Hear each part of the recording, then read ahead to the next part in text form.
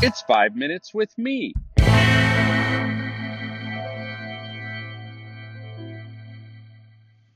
Howdy. When I was a 31-year-old junior high pastor at a large church in Pasadena, California, my senior pastor took me out for lunch on the anniversary of my hire. And during lunch, he asked me what job I'd like to have someday in the future. I told him that I absolutely loved youth ministry and hoped to stay connected to it in one way or another for the rest of my life. But I also uttered an additional crazy thought. I said, one day I'd love to be your executive pastor. Apparently, he heard me because less than 2 years later, that senior pastor asked me to take on the executive role at that church. I was 33 years old. I had bleach blonde hair. I wore t-shirts and shorts to work. And this was a 100-year-old church with 20 pastors, well over 100 staff, and a church attendance of around 6,000. The 5 associates who reported to me were all over 50 years old, including a 60-year-old former executive pastor who'd been in that role for 20 years and voluntarily stepped down to become the associate of adult ministries. Needless to say, it was a stretch for me. I heard through the grapevine that the church board thought the senior pastor was nuts, and maybe he was. One board member even told me, in a kind of a weird attempt to encourage me, I think, that he had incredulously asked who in their right mind appoints the junior high pastor as the executive pastor. I have absolutely zero misunderstanding about this. I was underqualified and underexperienced for that role. And I know I made plenty of mistakes. But every time I sat down with the senior pastor to process stuff, he beamed at me with a genuine grin of excitement and belief. He constantly reminded me why he had chosen me for this role. He listed the skills and competencies he saw in me that were the right fit for this season. He gave me input and opinions when I asked for them, but he rarely told me what to do. He robustly had my back when people came to him about decisions I'd made that they didn't like. And he gave me a ton of freedom to fail and succeed and risk and lead change.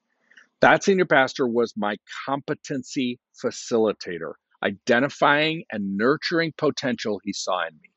As a competency facilitator, leadership leverages curiosity in noticing strengths, potential, and each person's unique, made in God's imageness.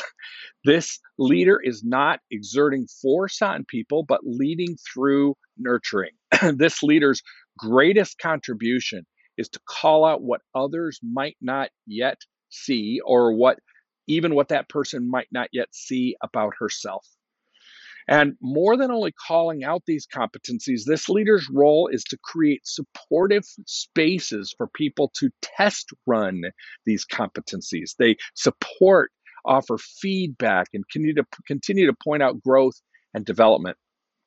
My definition of control is minimizing variables and maximizing efficiencies for predictable outcomes. And in some ways, you might say that's the task of management. And management is not to be viewed as somehow inherently evil or bad. Of course not. But management is a very different mindset than that of a competency facilitator. If you're a good manager, you're interested in problem solving and fixing what went wrong. But if you're a competency facilitator, you create space for people to run and you cheer them on when they do, even if they run straight into a wall. I've been challenged in recent years about the importance of meaningful responsibility, particularly in terms of teenagers and young adults moving toward adulthood. The lengthening of adolescence is directly connected to our collective isolation of teenagers and young adults and our removal of meaningful responsibility. A competency facilitator does more than notice competencies. That's a critical first step, of course. I really don't know if I'd be doing what I was doing today if a youth pastor hadn't stopped me in the hallway at church when I was in 7th grade to tell me he thought I'd be a great youth pastor someday. That vision had a giant impact on me. But honestly, that youth pastor didn't do anything to facilitate this vision. He merely named it. The leadership I'm suggesting isn't just competency noticer or competency identifier. The facilitation aspect is critical. And that part requires time, patience, and investment. course, this isn't just about competency in teenagers. It really applies to all of our leadership relationships, not the least of which is the volunteers in your youth ministry. Youth Cartel Podcast Network.